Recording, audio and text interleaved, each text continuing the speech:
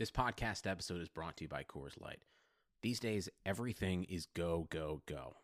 It's nonstop hustle all the time. Work, friends, family, expect you to be on 24/7. Well, sometimes you just need to reach for a Coors Light because it's made to chill. Coors Light is cold lagered, cold filtered, and cold packaged. It's as crisp and refreshing as the Colorado Rockies. It is literally made to chill. Coors Light is the one I choose when I need to unwind. So when you want to hit reset, reach for the beer that's made to chill. Get Coors Light in the new look delivered straight to your door with Drizzly or Instacart. Celebrate responsibly. Coors Brewing Company, Golden, Colorado. This should be played at high volume, preferably in a residential area. Ladies and gentlemen, it is showtime! Oh, no. Oh, yeah! I finished these fights. Give me a hell yeah! Top Rope Nation. Learn to love it. It's the best thing going today.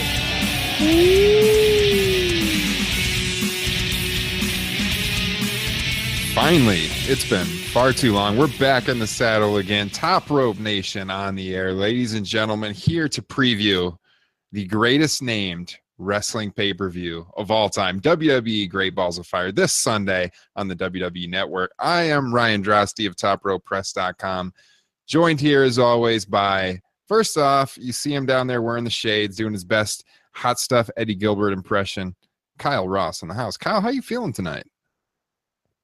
Not feeling well, I'll be honest with you. If you're watching this here live on YouTube, that is not a bathrobe. He actually has a brown hoodie on. He's got the shades on. Well, I am. I'm sick. And not just of people complaining about the greatest wrestling promotion of all time, the WWE. We'll get to that in a little bit. I'm definitely sick of that, but no, I'm a little under the weather. Battling the cold. Well, Kyle, we appreciate it that you're powering through that to be with us tonight. It's been 3 weeks since we've been on the air, so no problem. We couldn't do it without you. And also joining us here, down there in the other corner on your screen here on YouTube, bobbing around, bobbing and weaving, Justin enjoying himself. Justin, what's going on? Oh, man.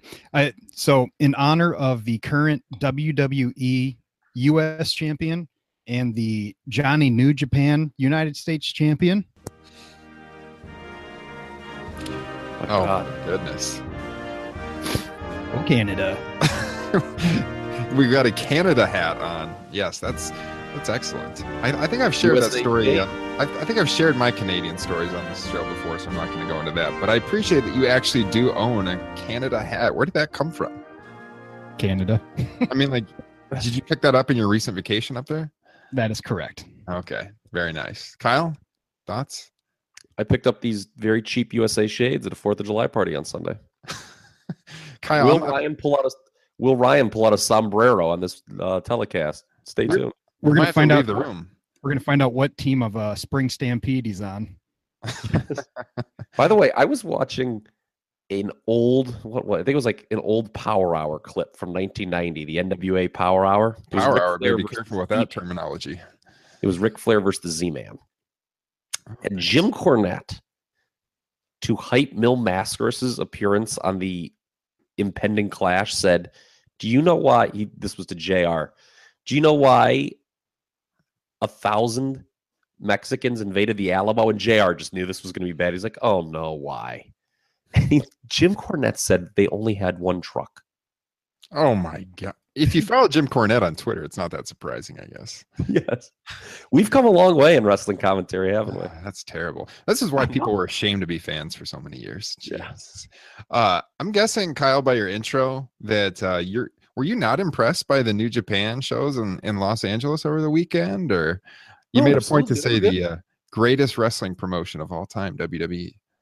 Oh, well, it is. I mean, you can like two things. You don't have to pick a side. I know. I'm just trying to get you going.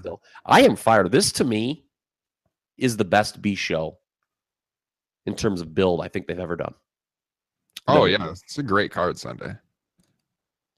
Yeah, we're going to run it down, give our predictions. I can see a couple of these matches giving us some pretty lengthy conversations tonight if Kyle's sickness will allow it. So before we get after that, guys, if you're listening on iTunes, hit the subscribe button, leave us a rating. We'd really appreciate it. If you're watching on YouTube, hit that subscribe button down there. You'll never miss a live broadcast. We appreciate your support. Thanks for tuning in. If you're watching us live on YouTube, on demand before the show, whatever it is. So guys, let's start right after. Let's get to the card. By the way, at the end of the show tonight, we will have an interview for you. So if you're watching live, you'll have to tune back in because we are going to record that and add that to the broadcast here later on. So check us out back on YouTube or the podcast there on iTunes, Podbean, wherever you get your podcast. So stay tuned for that. All right, just start off with the card, I guess. By the way, what'd you guys think of Raw on Monday night? Justin, what'd you think of the show? Missed it. Didn't see it. I watched SmackDown, which SmackDown was fantastic, but I totally missed Raw. Okay. Kyle? I thought it was good. It wasn't as good as the previous 2 weeks, but that would be asking a lot. I mean, like I said, there were some clear highlights. I mean, they've done just a great job with 3 feuds going into this show. So, yeah. I thought Samoa Joe just came off like a big time star on that show Monday night. Easily the standout star. Yes, pretty sure our review on Top Rope Press listed him as a standout star. If not, it should have for sure. So I guess I thought it was a pretty good show. I agree, not as good as the last couple of weeks, but pretty good go home edition of the show. I think the Joe Lesnar part, obviously the highlight. So if we run through this card here, Raw started out with Enzo Amore giving a promo that might have went a little long, but it was a decent promo for his match with Big Cass this Sunday. Following their awesome breakup a couple weeks ago. By the way, I don't think we've even had a show since then. I don't think we even talked about the breakup. What do you guys think about how that was executed and done? I thought they did a terrific job, especially with the way they built it. Like Enzo actually apologized. He's like, "Yeah, dude, you're right. I am kind of an ass. Let's get back together. Let's try this again." And then he turned on him again. I thought it worked really well. Yeah, Kyle. Yeah, that segment 2 weeks ago was very, very good. I think, when Cass was doing the mock reconciliation, I don't think anyone really bought it. But then he did the shtick, and then they were walking back up the aisle. And I think people started to believe it then. And I'm like, is he going to turn on him? Is he going to turn on? And then he did. I was like, okay, there we go. Because it would have been a disastrous move to just, have him reunite. Even though, obviously the plan would have been to turn anyway. But,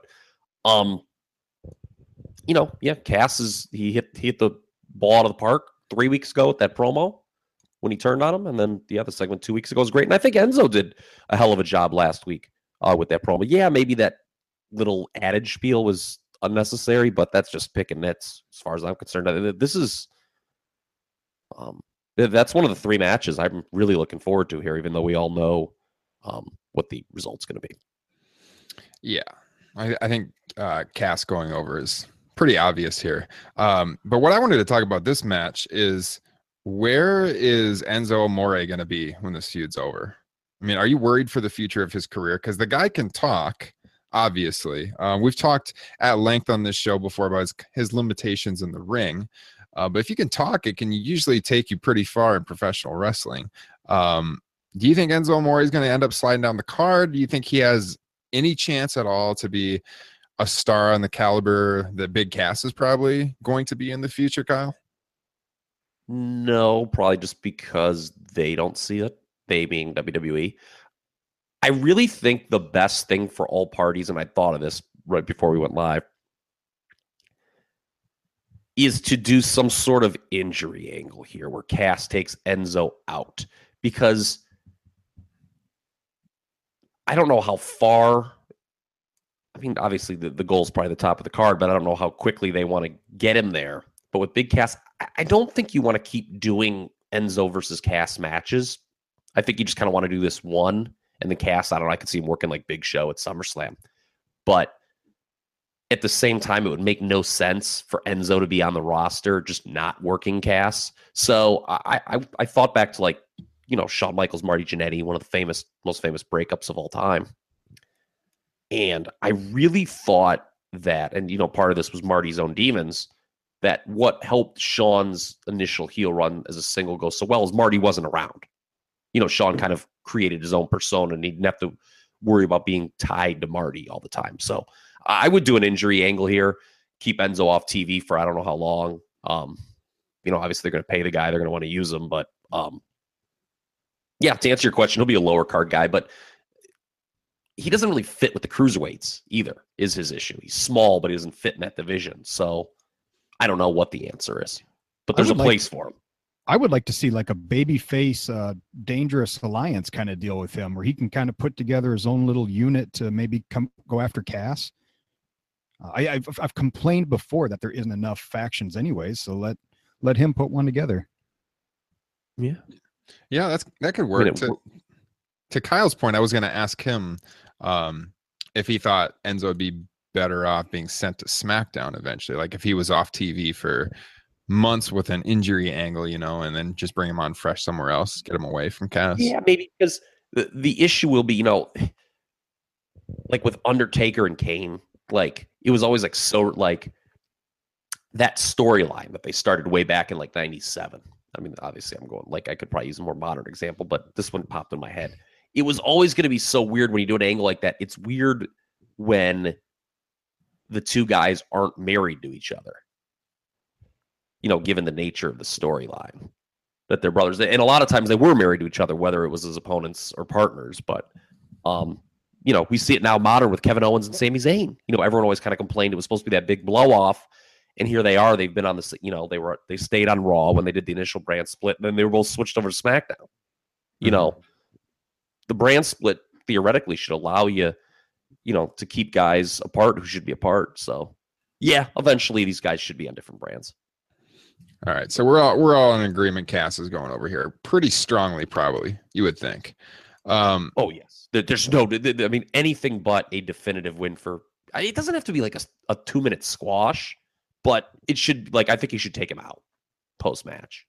Yeah, power bomb him off the stage or something like that. Added heat gives him something to talk about the next night in Raw. Do we agree? Big Show's probably the next logical opponent for him at like SummerSlam. Because they had teased that. Mm-hmm. I think so. I hadn't even begun to think about where he was headed next, but that makes sense to me. Yeah, and Big Show's a guy who, at this stage of his career, makes a lot of sense for him to put someone like Big Cass over. Yeah. All right, so the Bray Wyatt Seth Rollins match.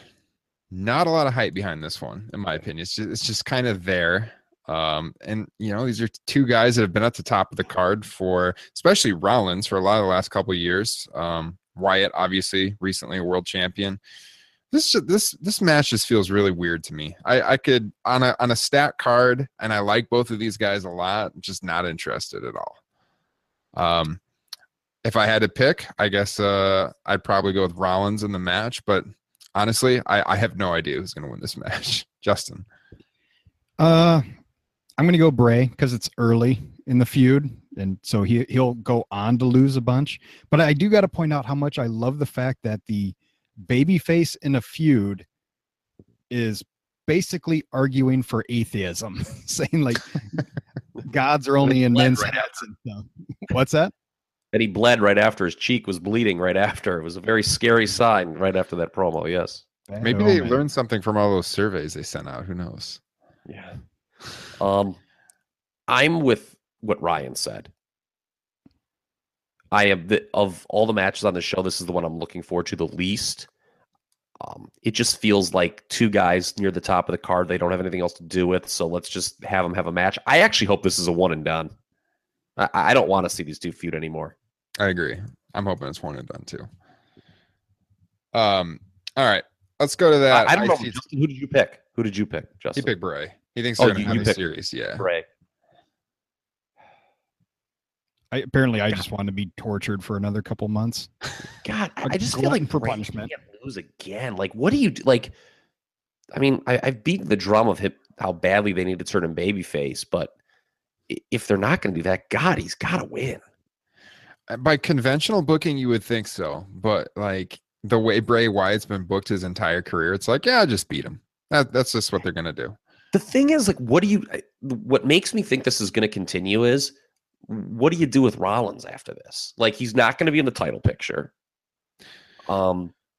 They had been teasing that whatever happened to Finn Balor break. That's what I was gonna say, because that has never been followed up on. Yeah, right, the injury. And which happened at SummerSlam last year. So that could give him direction. Finn is like, currently Seth in is the one guy what's who going really to be the doesn't have hottest- anything waiting in the wings. Go ahead, Justin. What'd you say? Oh, I'm just saying that Finn is currently in what will be the hottest feud of the year. With the Drifter, Oh yeah. the highlight of Monday Night Raw. One of the top 3 highlights of Monday Night Raw every week is the Drifter. If you don't agree, you're wrong, you guys. I'm sorry. They need to stop cutting off his songs. They need to let him sing to get the heat. They cut him off too much. So there was some talk that match might be added to Great Balls of Fire, but so far not. Yeah, I mean, even if it's the pre-show, I don't know. I mean, I guess it doesn't matter if it's on the pre-show or if they just do it on Raw Monday night. In this day and age, that just doesn't matter. Mhm. To be honest with you, the result's going to be the same. Finn winning clean, you would think. Yeah. But yeah, there's been no talk of that or Goldust R-Truth. I keep waiting, looking every day, or something like waiting for, hey, pre-show match added or this match just added to the pay-per-view. And it hasn't. Neither of them have been. Shit, I hadn't even thought about that. That sucks. Yeah, Goldust and R-Truth deserve to be on there. Yeah. This Well- is, I mean, for a B show, this is a pretty lengthy card. I mean, they got 8 matches announced. So And one of them, and this is what it raised my eyebrow initially, and I was like, wow, are they going to leave stuff off? Is the tag team match is 30 minutes? Yep, Iron Man tag team match. Yeah. I mean, I don't think Brock Joe's going to go as long as your standard main event, but still. Yeah. Well, I don't know what the direction is for either of these guys in the coming months either. I would like to see Rollins and Balor feud, but yeah, we'll see. Do we even care? I would care if it was Balor Rollins. But otherwise, yeah, Rollins has really lost a lot of steam over the last 6 to 9 months, I would say. I wouldn't go that far. I mean, the Triple H thing worked. I mean, it seemed like he had steam coming off WrestleMania, and then he just kind of, he did the thing with Joe. He's the only guy who beat Joe. But yeah, I mean, it's like a thing where they just haven't given us a compelling reason these two are feuding. Like, I don't really know why they're feuding. Yeah, I'm just going back to like last fall when on the podcast we were talking about how his run as a babyface just wasn't really working, even at that point. And you're right, he did around the time with the feud with Triple H, he got a little bump, but overall it's been downward for him as a character, I think. IC title match. All right. One of the MVPs of Raw outside of the Drifter is definitely The Miz. The entire time Top Rope Nation has existed, The Miz has been on top of his game. And he is defending against Dean Ambrose yet again. These two are wrestling. So speaking of a feud that needs to be over, here's one. What'd you guys think, by the way, of that match with Heath Slater on Monday night? I guess, Justin, you didn't see it. Kyle, what'd you think? It was good. I mean, they actually got me to believe that there was a chance they might switch the title. Yeah, I thought that was a very good television match. Yeah. So I don't know. Miz Ambrose, I'm gonna let you guys pick first this time. I think The Miz, well, I'll pick. I think The Miz is probably gonna retain. Thoughts, Kyle? Yeah, I think it's a lock. These two have great chemistry. I mean, as much as like this feud seems like it's gone on all year, which it pretty much has, these two do have really great chemistry. You know, I think it really helps Ambrose feuding with The Miz, like, because I don't know what is next for, they were teasing a feud with him and Drifter that kind of didn't go anywhere. Mm-hmm. So, and if they just beat the Drifter with Finn, I don't really know how great that is for him. But yeah, Miz, to me, it's not as big a lock as Big Cass, but it might be the second biggest lock on the show. Miz, absolutely, all the way. Yeah, I agree. Miz, and I am so over doing this feud, although I do agree with Kyle that they have a lot of in-ring chemistry.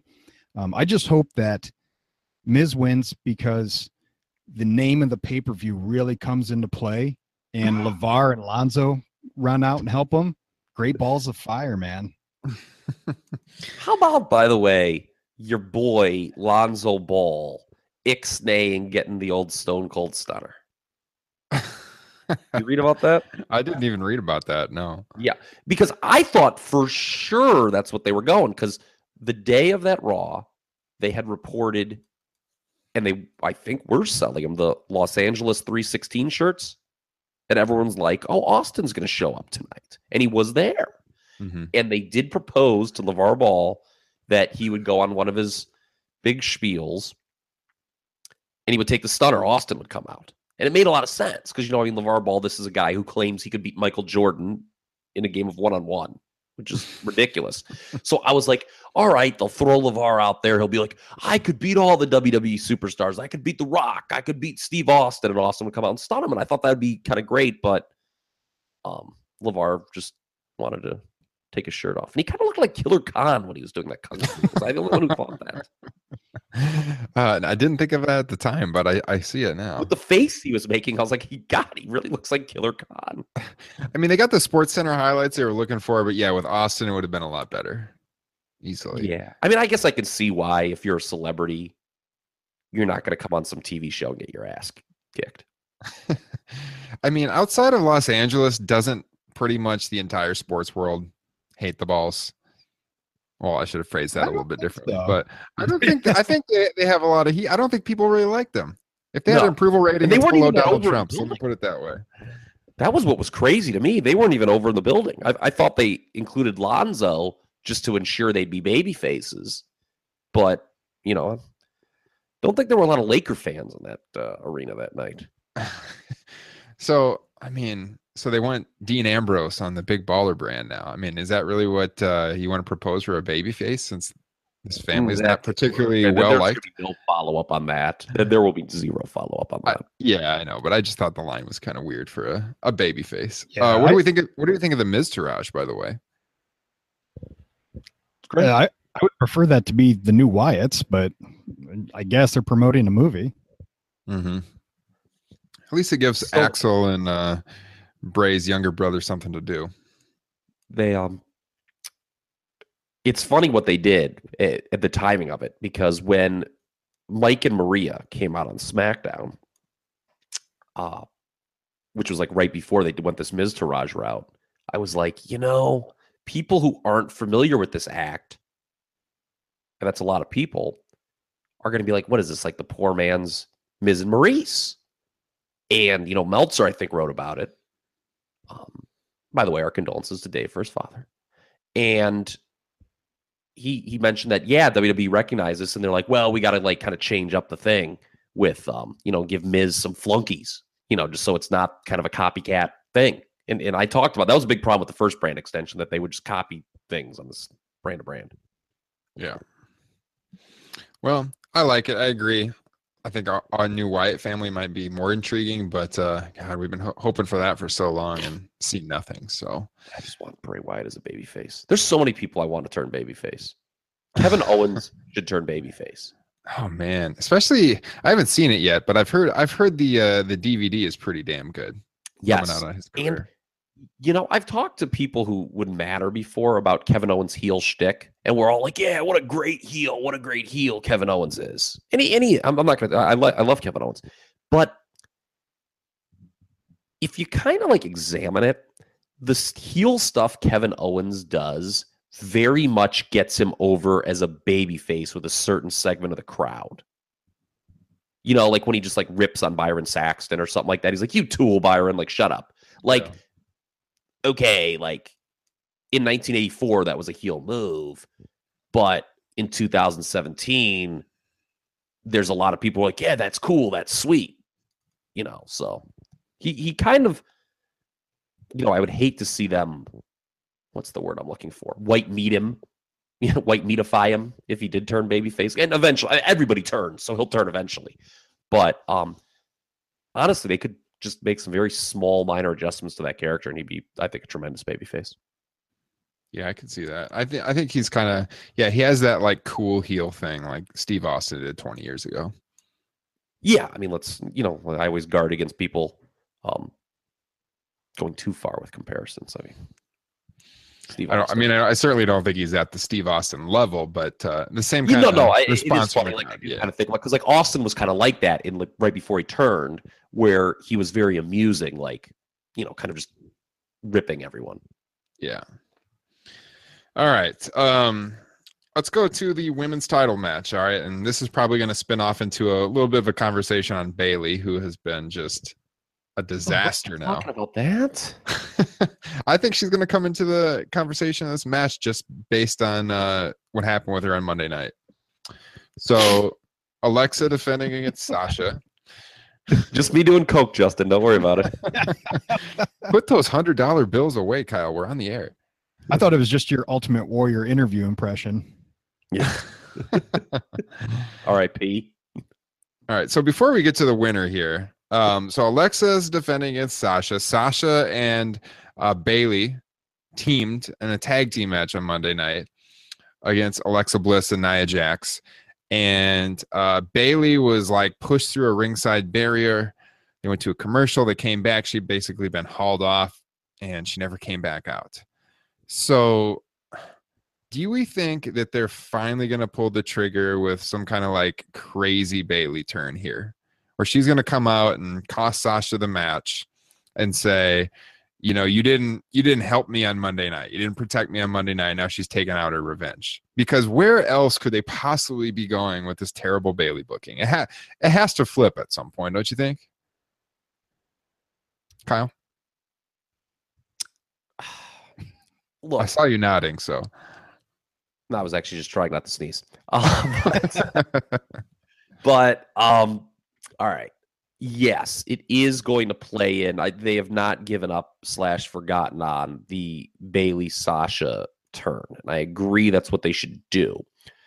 You bring up a very interesting point because obviously the original idea and the idea that most people would have thought was that Sasha would be the heel in that dynamic. But man, you know, at first, you know, it was about a year ago or so. What month is this? July? It wasn't quite a month ago. But when we first started doing the podcast, right, I remember we were like, you know, this Sasha Bright, she's not great at cutting babyface promos. Her futures as a heel. Well, lo and behold, man, it's July 6, 2017 when we're recording this. She's probably more over as a babyface than Bailey on the main roster. And by probably, I mean definitely. So the idea that Bailey could be the heel here isn't out of the question. But man, I'll believe it when I see it. Alexa's definitely retaining, though. I think we agree on that. Yeah. I mean, if you're Alexa Bliss and Bailey gets a heel turn, are you paranoid she's going to steal your heat? I mean, we don't really know how Bailey's going to do as a heel. No, I mean, I don't think that. No, because they're going to do Bailey and Sasha would feud, and then Alexa's clearly going to feud with Nia Jax. Like they've been teasing that. Like Nia Jax is going to be a babyface and feud with Alexa. There's no dispute denying that. Yeah. Justin, who you see going over here? You know, I haven't really been into this feud at all or this story. So I'll just go with Alexa Bliss. But you guys, I didn't even like thought about a Bailey turn, and that's actually pretty intriguing. Although I'm with Kyle, I'll believe it when I see it. I just feel like it has to be coming because they can't. No, they cannot think that this booking is actually going to work with what they've been doing with her. Well, I mean, they could just hold it off, and I mean, maybe a Sasha heel turn is what they need to get Bailey over as a babyface. There is a concern that Sasha's more over is the more over of the two as a babyface on the main roster. Mm-hmm. I think it's coming. I think it's coming and setting up the them fighting at SummerSlam. Okay. By the way, I thought I saw some people were down on that gauntlet match on Raw 2 weeks ago. What gauntlet? What were you watching? I thought that was great. I thought that was really good and well done. I mean, because everyone was like, "Oh, Bailey gets buried again." It's like, folks, that she wasn't part of the story. Yeah, I got some issues with some of these fans online. I think it's rant time. Let's hear it. I mean, it's gotten to a point where all right, I'm going to take us back to a dark place, a dark Twitter argument about the women's Money in the Bank, okay? And that whole pay-per-view.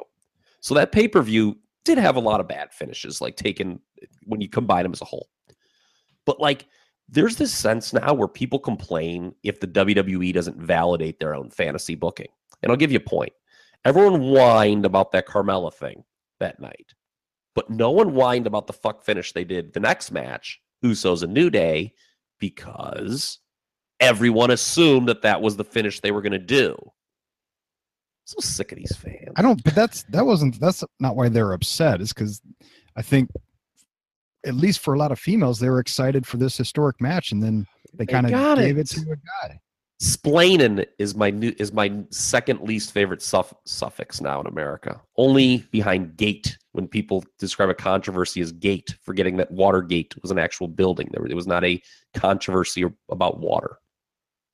Yeah, I'm on Justin's side here, though. I think it had more to do with just the imagery of the man going up, and the fact that it was the first women's Money in the Bank match. If this would have happened, yeah, but that's like the image left over the match. The point of wrestling is not to have great matches. I know some people cannot wrap their head around that, but it's not.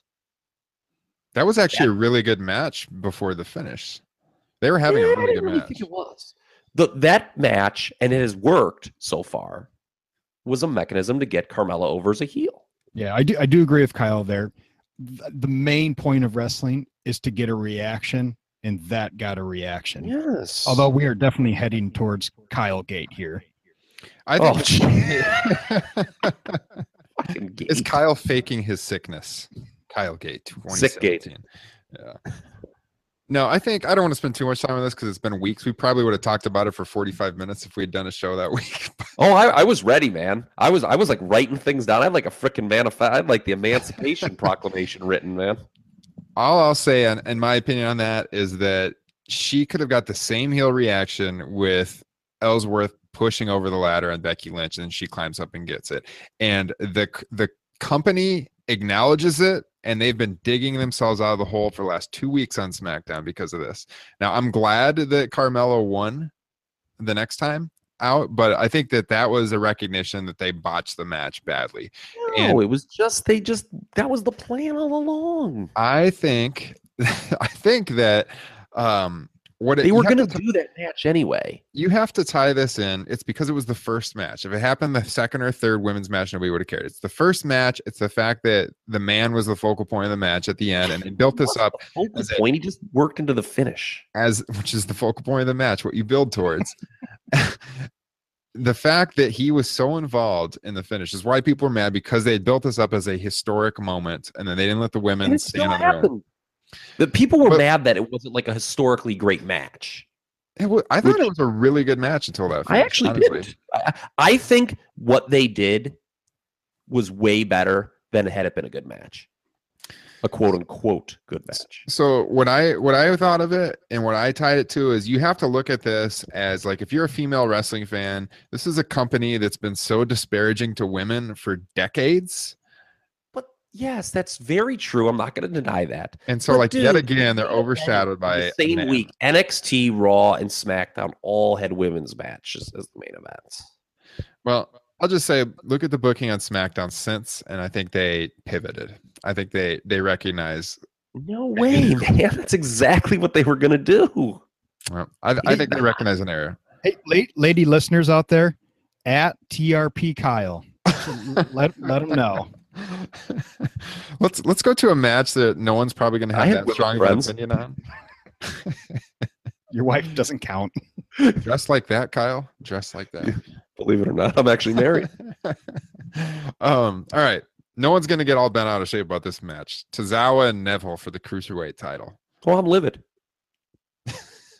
I don't buy it. I'm going to add that to the list of Kyle Gate conspiracies. Yeah. I don't buy that you're livid about this match.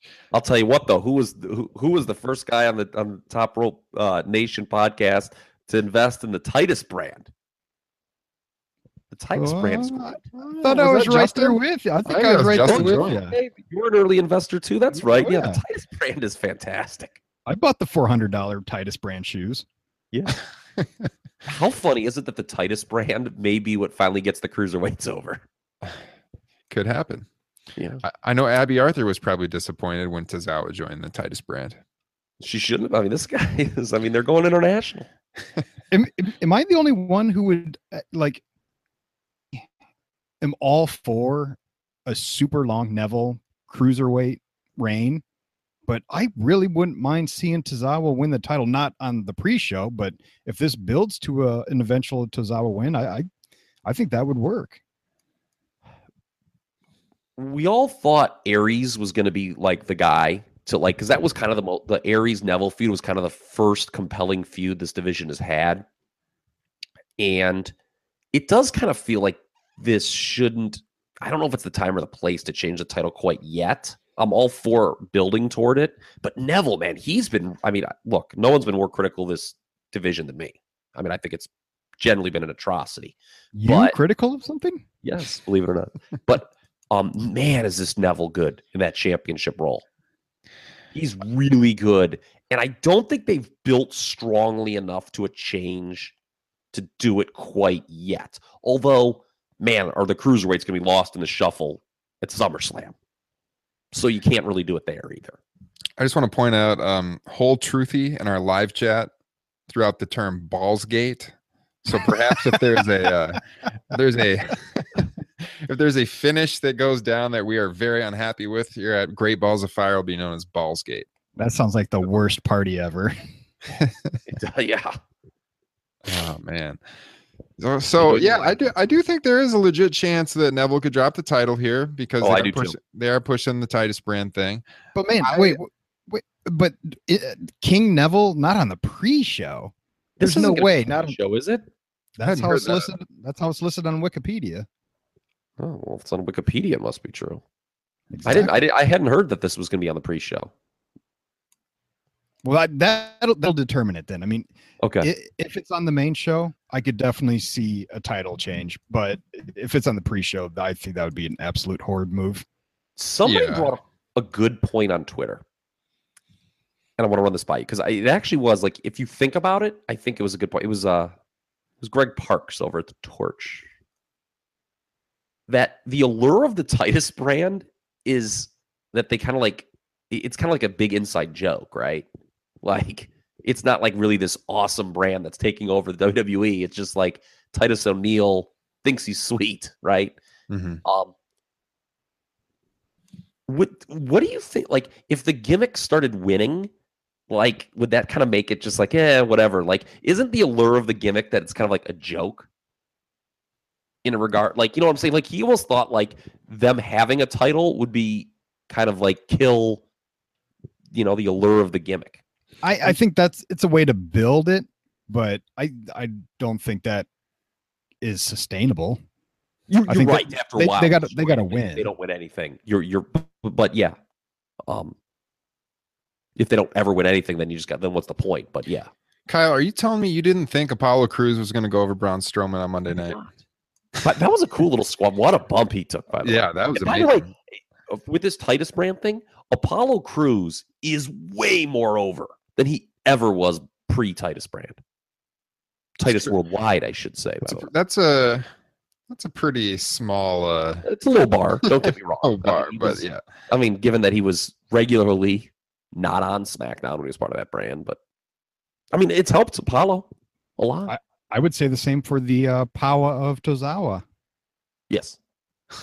It absolutely helps Tozawa being affiliated with this. Well, I'm in agreement. If this is on the pre-show, there's no way Neville is losing. But going in, depending on where it's on the card, I could see a switch happening. But I'll say Neville holds on at least till SummerSlam. Tag title match, 30-minute Iron Man match, Hardys and Cesaro and Sheamus. Any deep thoughts on this one, guys, before we get to the main event? Looking forward to it. I love the idea of a tag team Iron Man match. I'm scared that Hardys might be a little old to hold up their end of the bargain, especially against two studs in Sheamus and Cesaro. But looking forward to them nonetheless. And I am going to go with Sheamus and Cesaro, the Bar. What a team they are, this Cesaro and Sheamus. What a great team. If you're mapping out the Raw tag title picture, like long term, you probably think Hardys get it back at some point, and then it goes to the Revival, right? I think that's what most reasonable minds would conclude with this division. Well, it seems like the broken Matt stuff is coming pretty soon. Well, I don't know. There's been conflicting reports that they're not close, and so you would probably want to do the character change before, right? Yeah, I was gonna say, okay. Yeah. So yeah, I don't think there's gonna be a title change here, and plus you can do something fluky with the Iron Man. This is the first tag team Iron Man match on TV, right? First tag time team first tag team Iron Man match. Yes. Yeah. I think somebody had tweeted out historyofwwe.com. It might have been. Great website, by the way. Yes, great website. That friend of the pod. Joes? Friend of the pod.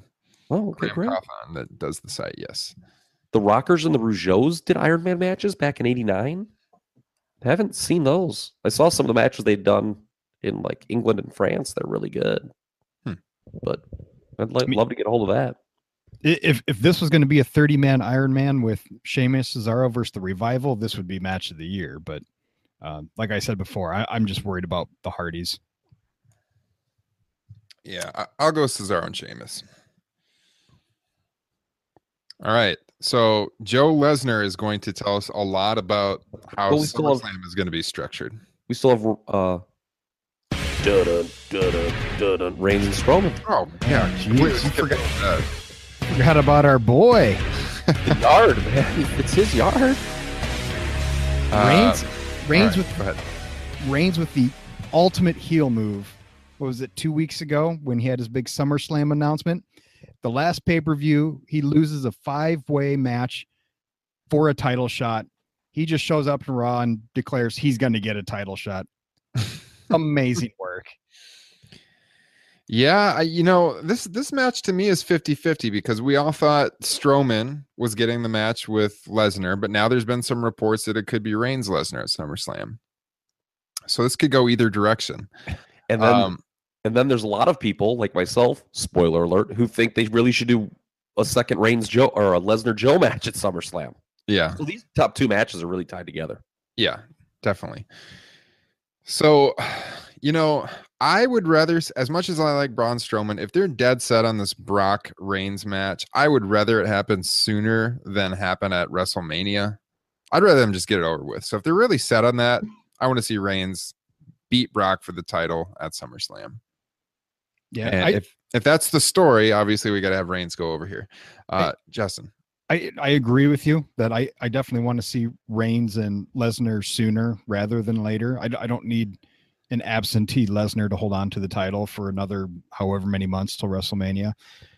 But the thing is we can still get that and Strowman get a win because it's an ambulance match. There's ways to work around making Reigns bad. So it might be the perfect match for this. Actually, I'm going Strowman. Yeah, I agree with what Justin said. With the gimmick, it's kind of like with the Iron Man. You can do a funky finish where you're not beating the heel or the baby face clean. I think I'd read something today that right now people believe that it's going to be Lesnar and Strowman at SummerSlam. Yeah, well, I think Strowman's the more logical option. But it's all going to depend on what that title match is, and I don't think we know for sure. And I completely agree with what you said, Ryan, at first, and then Justin doubled down on that. I would rather them just do Lesnar Reigns sooner than later too, because this whole drawn out coronation thing, man, that backfires sometimes, especially at WrestleMania. Yeah, I mean that's a long time away. I would rather see them do Reigns Cena at WrestleMania. That's the match. Yeah, the crowd, when Cena came back Tuesday night and he mentioned wrestling Roman Reigns, he went through the list of the guys he wants to work with. And, man, by the way, thinking about him having matches with some of those guys, pretty interesting stuff. I'd like to see John Cena, Shinsuke Nakamura. Oh, yeah. See them doing that for sure. Well, and that's the thing with, I want Reigns and Lesnar now because I would prefer Lesnar, Strowman, and Cena Reigns at WrestleMania. Yeah. Are we all in agreement that Lesnar needs to drop the belt at SummerSlam? Yes. And we all pretty much think Joe has no shot to win it Sunday. Unfortunately. Would love to see them do, I was in a discussion this morning on Twitter where a lot of people were saying do a ground zero finish. Another 1997 reference there. Shawn Michaels Taker, the match. That's way overlooked. It's a really good match. September 1997 in your house. Yeah, I think it was the last in your house where they used the house set, I believe. Yes, it was. Yeah. It set up the Hell in a Cell match the following month, And nobody cared that it went to a non-finish because it was just like such a wild match. The dynamic here is slightly different because that was just Shawn bouncing around like a ping pong ball for Taker. But man, Joe has earned the opportunity for this feud to go longer.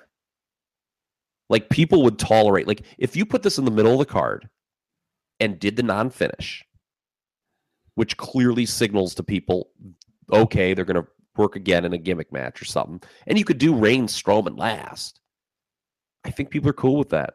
I think they would be. I don't think they're going to, though, because as I thought about this, there is a fly in the proverbial ointment here. Elephant in the room. I almost got my metaphors mixed up there. You caught that, didn't you, Justin?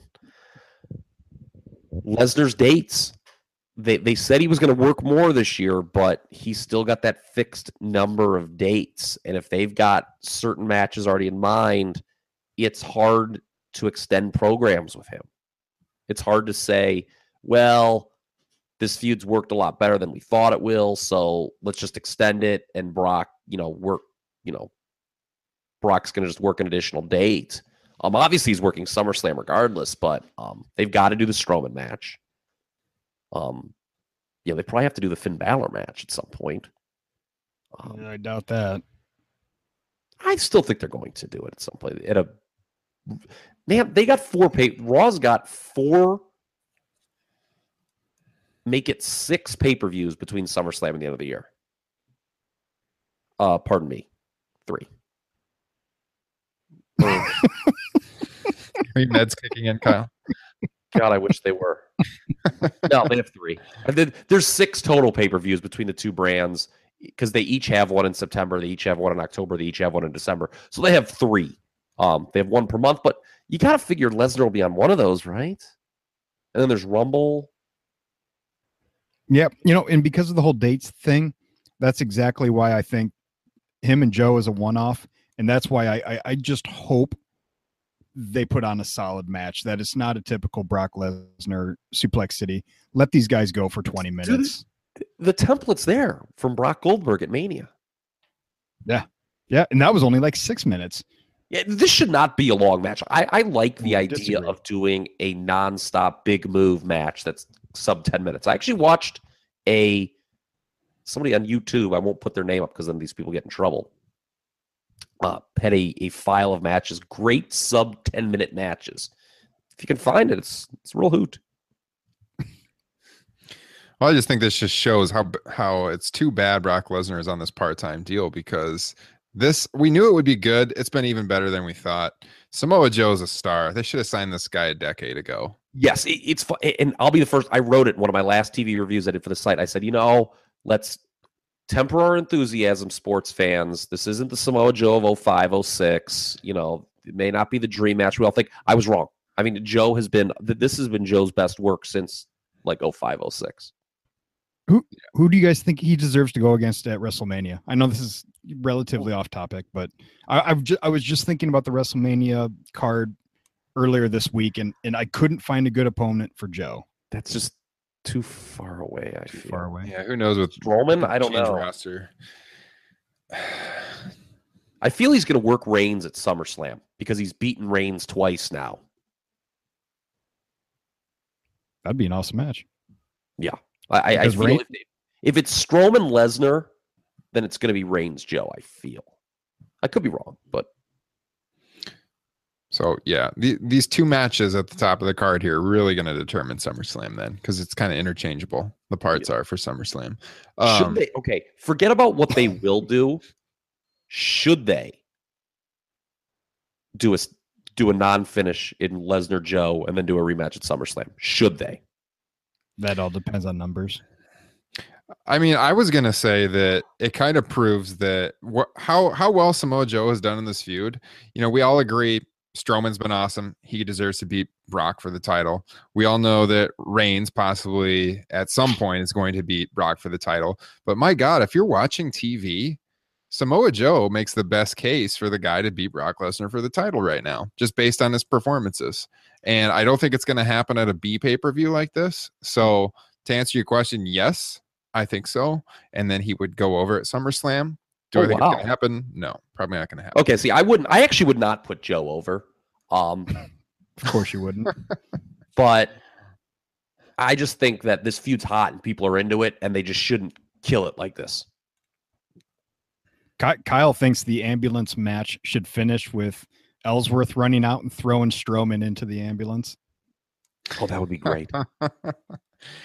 I think Strowman's going to win that match, and Strowman's going to win the match. Roman Reigns is going to come out the next night, big smile on his face, kissing babies on the way to the ring, and declare he is the #1 contender. And I'd love every minute of it. I know you would. I'd love every minute of it. Well, no, here's the reason why I say I wouldn't have Joe beat Lesnar, because you do know the end game here. We all just know it. I mean, it's just the way it is Reigns is the one who's going to beat Lesnar. They're not going to beat Brock Lesnar until Reigns does it. Just do it next month. I would agree with that. Yes, please, God, make it happen.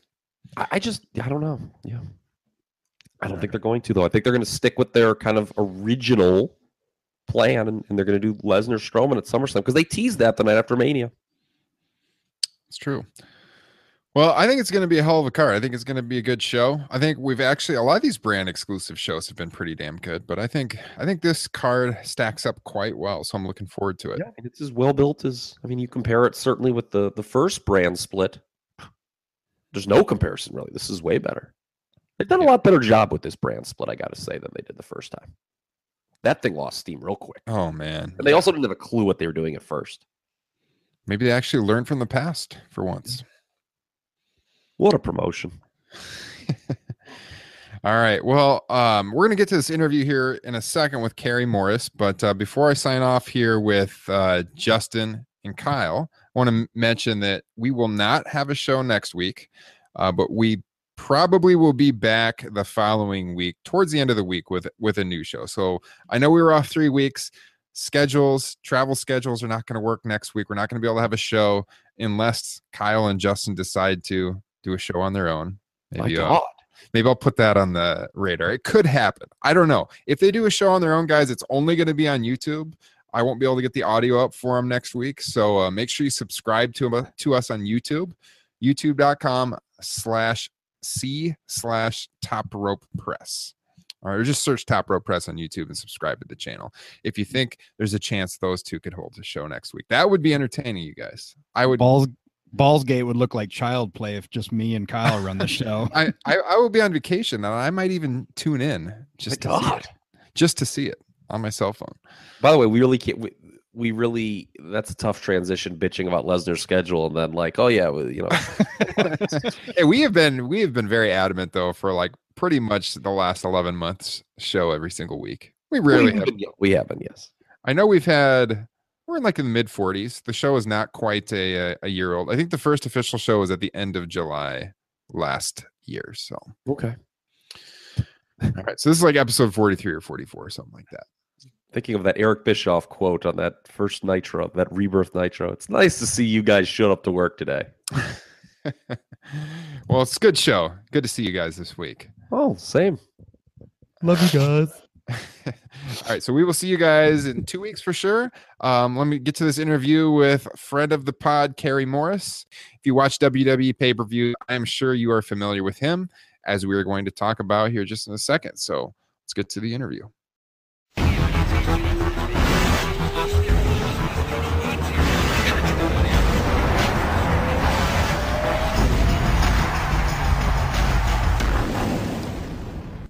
All right, guys, as promised, we are joined here by friend of the pod, Kerry Morris. You probably better know him as the WWE Squared Circle guy. You've probably seen him front row at most of the WWE pay-per-views, many television tapings here for the last several years. So I thought he'd be interesting heading into Great Balls of Fire this Sunday night to kind of get his take on the show, because he's going to be in attendance. He's seen a lot of these storylines built up firsthand over the last several months.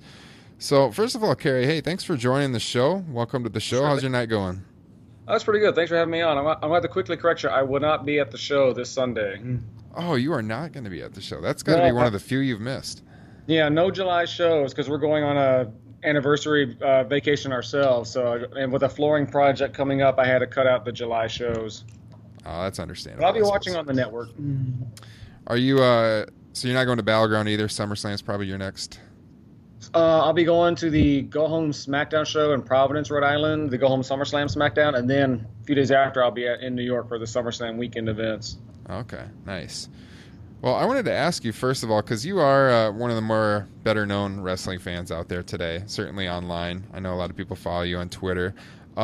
First of all, everyone knows you for the squared circle shirt that you wear at all of the TV tapings, and that, of course, is the restaurant in Chicago. So how did that come about? How did you start the tradition of wearing the squared circle shirts at all the shows? The night before I flew out for New Orleans for Mania 30, I was doing a podcast at the restaurant with Lisa, y'all know her as Victoria, or Tara from TNA, and she asked me where I was sitting. I told her I was sitting, and she had this look in her face. And then she asked me again, where are you sitting? And I told her, she said, if I give you a shirt, would you mind wearing it? And I was like, okay, sure. And I thought nothing of it. I was like, okay, sure, I'll wear the shirt, no big deal. And then the next day, I know my phone and social media is blown up. It's like, oh, we saw you, this and that. Everyone loved it. So I thought, well, hey, why not? And I thought it helped out my friends. It helped them out. So I just started wearing it every time I go to shows. Do you have several of that shirt, or is that the same shirt every time? No, I literally have 8 of them because Lee and Lisa kept giving me more and more. Okay. I don't need 8, but I've got them. Nice. So how'd you become a wrestling fan, Kerry? Grew up in Dallas. I grew up on the Von Erichs and the Freebirds. I grew up because my name is Kerry. My favorite was Kerry Von Erich.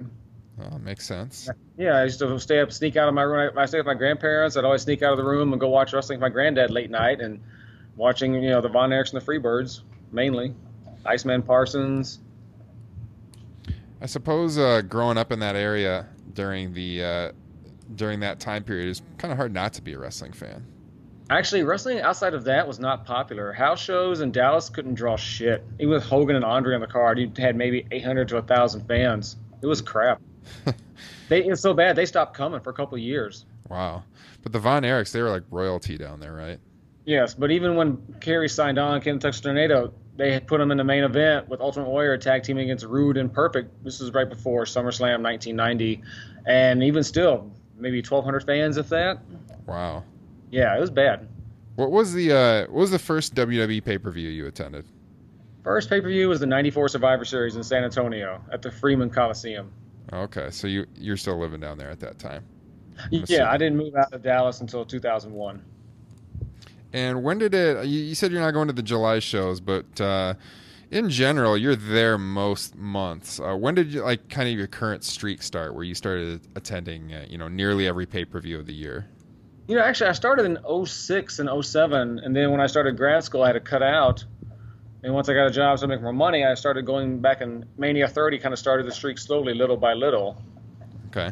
And as I sweet-talked and got permission more and more, I'm allowed to do a certain amount. Mm-hmm.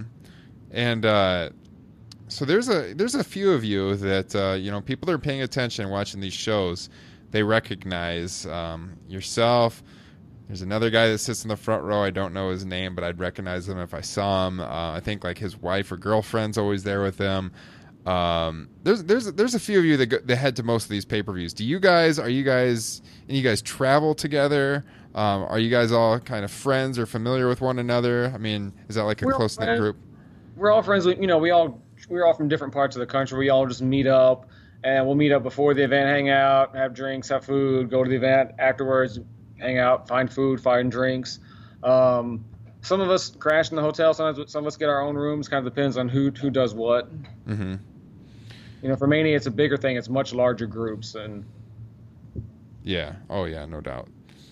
All right, I wanted to get your take on some of these matches. So those of you guys listen to the podcast, you just heard myself, Kyle, Justin. We ran down the card. We went really in depth on every match, what we thought was gonna happen. But let's get your perspective, and then we can kind of see how that meshes with what we thought. So I'm just gonna run down the card with you. Let me know who you think is going to win, and if you want to tell me why and expand on that, that's up to you.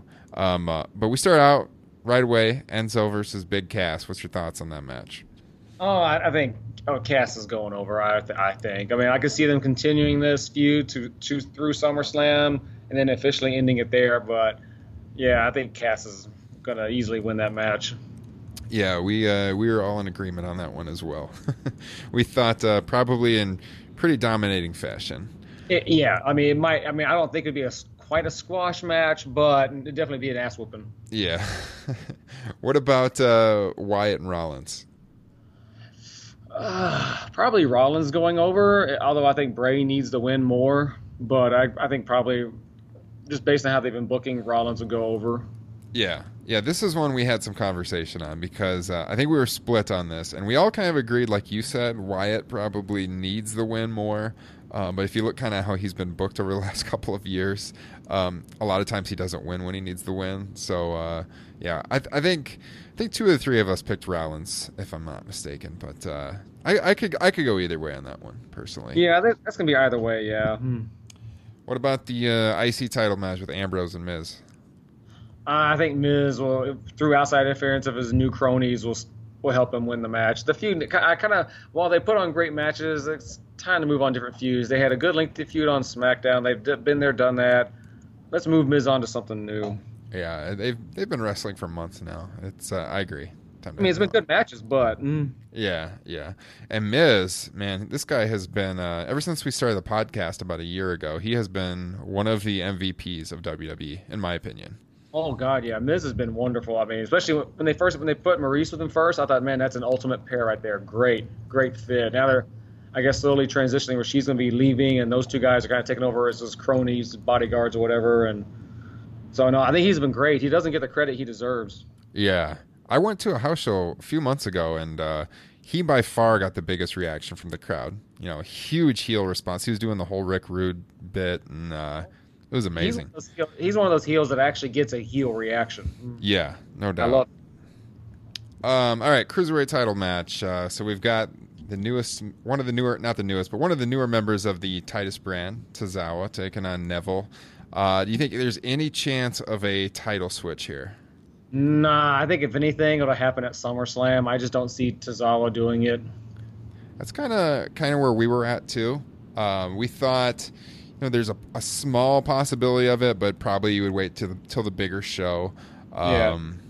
Maybe if they want to give the Titus brand some credibility, yeah. But I don't know. There's some talk this could be on the pre-show. So if it's on the pre-show, I would think it has been moved to pre-show. I could be wrong. I thought they announced that it has been officially moved to the pre-show. Yeah. So if that's on the pre-show, I highly doubt King Neville's going to lose the title after his reign on a pre-show. But especially after a lengthy, he's been champion since January at the Rumble. So yeah, I can see him going through SummerSlam.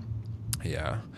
Probably outside of the main event, and we kind of lumped together Reigns, Strowman with Joe and Lesnar, but outside of those two matches, the one match we just discussed the most on the show was probably the women's title match and the different angles that could come out of this bout. So Sasha and Alexa, where do you see this one going?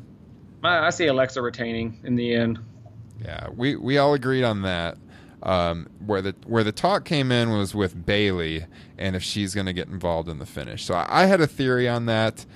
I don't know if it's going to happen, but if I was booking this, because we all agree, Bayley's booking's kind of been subpar on the main roster. She just hasn't caught on. The last few weeks have been people kind of been scratching their heads. What are they doing with Bayley? And it seems like they're getting ready for some big pivot with her. And on Raw last Monday night, where, she was pushed through the barrier, taken to the back, nothing ever happened after that. She never came back in the match.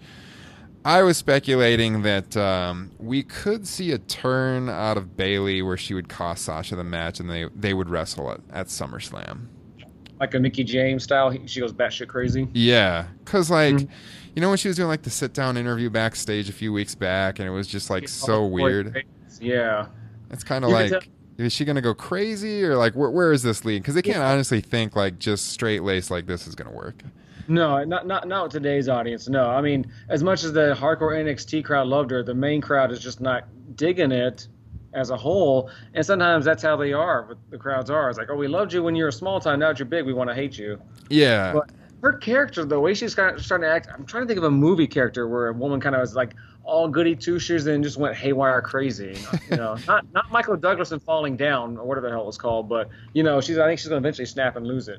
Yeah, I totally agree, and we've been all kind of waiting for Sasha Bailey on the main roster. So like, what better place to do it than the second biggest show of the year? And the place where they stole the show back in 2015. Exactly. And it's kind of interesting because ever since we started the podcast last year, we've all been talking about, you know, when's the Sasha heel turn coming? When's the Sasha heel turn coming? So it'd be pretty crazy if she ends up being the face and Bailey's the heel. Yeah, which in turn, her going crazy might get the crowd, the hardcore fans behind her again. I mean, you know, who knows? You know. Yeah, you never know. I think with a lot of times with the NXT call-ups, maybe there's a thought that maybe they don't introduce them well enough because they overestimate how many people are familiar with the NXT product. I think so because the NXT audience is a small audience compared to the casual fan, so that would turn into a Raw or SmackDown. It's a small audience, right? You know? Yeah, exactly. They put it best, and they're talking about when Samoa Joe debuted and had a match against Roman Reigns. You know, that didn't really draw on ratings. He's like, well, yeah, I mean, what, 2% of the audience knew who the hell he was? So, I mean. Yeah, if you look at, WWE Network worldwide subscribers, that's worldwide. It's way less than watches Raw on Monday night. So, like, it is a very, especially in the United States, it's a pretty small portion of the audience that watches NXT. So. Yeah, I don't think they're the top rated program normally that I know, at least in the rankings that I've seen. Maybe I'm wrong. They're in the top 5 or top 3, but they're not the number 1. Yeah, no, definitely they're not. At least not usually. No. So I don't know. I'm pretty intrigued by this match. I think Alexa's going to retain, but I'll be curious to see how they do the finish and if they do work in Bailey into it. So I could definitely see it. I mean, that'd be a match if I could. I'd fly down there for that. Yeah, no doubt. All right, tag title match. This was made a 30-minute Iron Man match. I believe it's the first tag team Iron Man match in WWE history on television. I think we were talking on the podcast, there might have been some with the Rockers, like at house shows in the late 80s. Yeah, and WCW might have done something like that, or maybe WWF did a house show. I can't remember, but this is the first time on pay-per-view that I can recall. Yeah, on TV, live on TV. So Hardys and Cesaro and Sheamus, who you got here? I think overall, I see still Sheamus and Cesaro going over, but hopefully, if all goes well with the lawsuits, this could be the beginning of the broken characters coming into play, slowly morphing into that. Yes, that's leading up to SummerSlam. I agree. I think we want to see the gimmick change happen before they get the titles for sure. So. Exactly. It's all about the legalities and the courts, and that's all we're waiting on. Yep. All right, so these last two matches, the Universal title match and the ambulance match with Reigns and Strowman, we kind of figured that these two are two of the biggest matches for direction for SummerSlam. We think these 4 interchangeably, or we were speculating, are probably going to be matched up in some way at SummerSlam, whether it's, Brock taking on Strowman or Brock taking on Reigns. And if Brock takes on Reigns, then maybe we get Strowman Joe at SummerSlam. Let's start. Go ahead. Or I was thinking this: what if they work it into a fatal 4-way at SummerSlam for the belt? And this way, you could still save a Roman Brock match for later, a Joe Brock rematch for later, or Strowman Lesnar match for later for the lesser known pay-per-views to get more ticket sales. So SummerSlam sold out, so that's not a big deal. Mm-hmm. Yeah, we didn't even think about that one, but that could work too. I think we were all on earlier on the show. We were in agreement that if they're dead set on doing Brock Reigns, which they probably are, it's been talked about that that's going to happen at Mania. We would rather see it if that's the direction. Us 3 thought, let's just do it at SummerSlam. Get out of the way. Let's have Roman beat Brock at SummerSlam and not do the long drawn out build all the way to WrestleMania. Oh, no, I agree. I'd rather see like Roman versus John Cena at Mania 34. Yeah. Versus Brock and Roman. I don't mind seeing Brock and Roman, again, because they never had a finish between those one-on-one. You had Seth cashing in the last time. So I have no problem seeing that rematch happen and have a definitive winner out of that. But I'd also have no problem if they did make it a fatal 4-way, throwing Joe and Strowman in there. Yeah, I wouldn't mind that, actually. So who do you think's going to win the ambulance match, then? If they're smart, you got to go with Strowman. I mean, you built him up this huge monster. The only way he should lose if it's by some kind of weird fluke. Mm-hmm. Agreed. Yeah, that's the only way. Other than that, you'd have to go with Braun Strowman. That's the smartest booking decision because it's not going to hurt Roman to lose an ambulance match, but it'll help out Strowman. Exactly. The fact that it's kind of a gimmick match, it gives him an out where he doesn't necessarily look that bad for losing. Oh, exactly. No, and he'll still have his fan base, and it makes just now you have a better made heel out of Strowman. Yeah. All right, and lastly, the Universal title match, Joe and Lesnar. Man, Samoa Joe has been outstanding the last several weeks on Raw. The build this has been great. I mean, I'm like, holy crap, this is wonderful. I get the feeling there's going to be interference somehow, like with Braun and or Roman coming into the picture. I could honestly see that happening. Therefore it's like a no contest or somehow Lesnar gets the win. But why not throw a curveball and put the belt on Joe? I know. We talked about that. How much he of all these guys we're talking about, Reigns, Strowman, Brock, and him. If you really go by who's been the best performer the last month, 2 months, it's Samoa Joe. Like he deserves the belt. Well, a guy who can go. And like I said, what about what a way to make him a star with the casual fan, and there you have another top drawing name. Yeah. And then you can still do a fatal 4-way at SummerSlam with those 4 guys, and then whatever happens, go from there. Break off the singles matches for the whatever the hell it is, No Mercy, TLC in October. Build up to Survivor Series and go from there. Mm-hmm. Yeah, I really hope this isn't just a one-off as good as the build has been. I know that was a talk going in. It was like a one-time deal, but, sometimes you got to change the plan, and these two have been great together. Joe's excelled. I hope we see more of it. Yeah, I could see maybe originally they thought, well, this is just a one-off, but then it's done so well. It's like, we'd be stupid to just end it here. Let's keep it going. Yeah. I mean, if you're a business, why would you turn down money? Right. If you can make more money, you're in business, you take it. Yeah, definitely. So yeah, I think overall as a brand exclusive show, this is a hell of a card. I think it's gonna be a really good show. Yeah, it's a loaded card. Yeah, I mean, I give them props because they're really trying to build towards SummerSlam, which is smart, and they're not treated like a throwaway show like they would usually do for a July show. Yeah, definitely. So yeah, I think we're in for a treat on Sunday night. I think there's a lot of intrigue with some of these matches. Those top 2. Definitely to see what the direction will be for SummerSlam. The women's match, like we talked about, I think there's some interesting storylines coming out of this show. And they'll have a good 6 weeks to build that brand's matches up, and then 4 weeks from Battleground to build those matches up. So I think overall they're doing a good job. Fans just need more patience. Stop whining so much. Let things build. Have some fun with it. Yeah. The Attitude Era wasn't all that, and this isn't gonna be all that. I mean, there were times in the Attitude Era I got bored. It was predictable. A lot of it was unrealistic, and there were storyline plot holes. Just like now, it happens. Yeah, we talked about on the show, several weeks ago, we talked about how, in the Attitude Era, the top of the card was usually pretty good, but a lot of times the undercard was not that good. And it was predictable. Yeah, or sometimes the undercard would be good, but it's like, gee, how many Rock Triple H matches can we see? How many Undertaker Steve Austin matches can we see? Holy God, or Undertaker Mankind matches. Like, these happened a lot over and over again. It's just, people complain about seeing the same matches now. It's like you had that back then. Yeah. Oh, yeah, definitely. I think this is the best roster they've ever had by far right now. Let's not forget 2003, the year of the ref bumps in the main event. Here comes the monthly ref bump in the main event. How creative. Even Attitude Era, the main event. Well, it's exciting. The crowd loved it, but they're fighting in the aisle. They're going up in the stands, coming back to the ring. Blah blah blah. It's like same old stuff. Or like on Raw, I was talking to one of the other super fans who didn't see a lot of the Attitude Era. And I said, back then fans are complaining about how the matches are short, always outside interference, and too much talking. And now they call Raw boring. It's like, well, because they have longer matches and less talking. So it's like, make up your mind. What do you want? Mm-hmm. Yeah, it's funny. I wish Kyle could have joined us because he said a lot of what you're talking about tonight in the show. He was totally railing on the whining fans tonight on the show, and you guys would be getting along rather well right now. It gets old. I mean, it's never going to be perfect. It never will be perfect. But it's like at some point, just if you really don't like it, watch Ring of Honor. Watch now Global Wrestling Federation, whatever the hell it's called, GWF, Global Force Wrestling on Impact. Watch New Japan. Watch something else. Yeah. There's tons of options out there. And I equated, I said, if you go to a restaurant and they give you crappy food, crappy service, but you keep going back. Why should they change?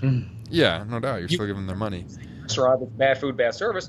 Why, when there's other options? Same with wrestling. Yeah. That's kind of one of the things that got me on the Roman Reigns bandwagon, to be honest with you, is, I've never disliked Roman Reigns. I thought his booking has been kind of poor for a couple of years. I wrote a feature on that one time about how maybe they could fix the Roman Reigns push. But sometimes when people are complaining about Roman Reigns, it's like over the top. And I'm like, all right, like, I just want to root for the guy just in spite of what you're saying right now. Exactly, yeah. Or people complain when he had the U.S. belt how he carried over the back of his shoulder. But like, wait a minute, but yet Dolph Ziggler wore the IC belt on his ass, and that no one complained about that. Or Steve Austin would drag the belt down, and that was complaining of a lot of the old timers and old school fans. He would just drag the belt as he walked down and throw it in the ring. That was disrespectful. But yeah, no one bitched about that, and The Rock did the same thing. Yep. Yeah, I don't know. Twitter's entertaining, man. This is some interesting takes. Like Jim Ross said, keyboard warriors who say it on Twitter when they wouldn't have the balls to say it to your face. Yep, exactly. All right, man. Well, hey, we really appreciate you joining the show tonight. We've been trying to get you on here for a while, like we talked about earlier on the show. We had like a 3-week layoff. We're usually very good about having a show every single week, and we had some conflicting schedules, some travel schedules. We weren't able to have the show the last couple of weeks, but we finally got you on here, and hopefully we can do it again in the future. Oh, yeah, definitely. It's just been a crazy busy summer with a lot of stuff going on. I have my own business, and doing stuff eats up a lot of my time sometimes. But things are finally settling down a little bit. Yeah. Well, maybe we can get you back on sometime around SummerSlam when you're headed out there, and an NXT TakeOver, talk about maybe afterwards what the crowd was like live there. Yeah, that'd be great. Yeah, so let me know what works best for your schedule. Cool. We will plan on talking to you then. And for everyone tuning in tonight, thanks again for listening to this week's episode of Top Rope Nation. Go ahead and subscribe on iTunes. Leave us a rating. We would appreciate it. Thanks for checking us out, and enjoy WWE Great Balls of Fire this Sunday night. Take care.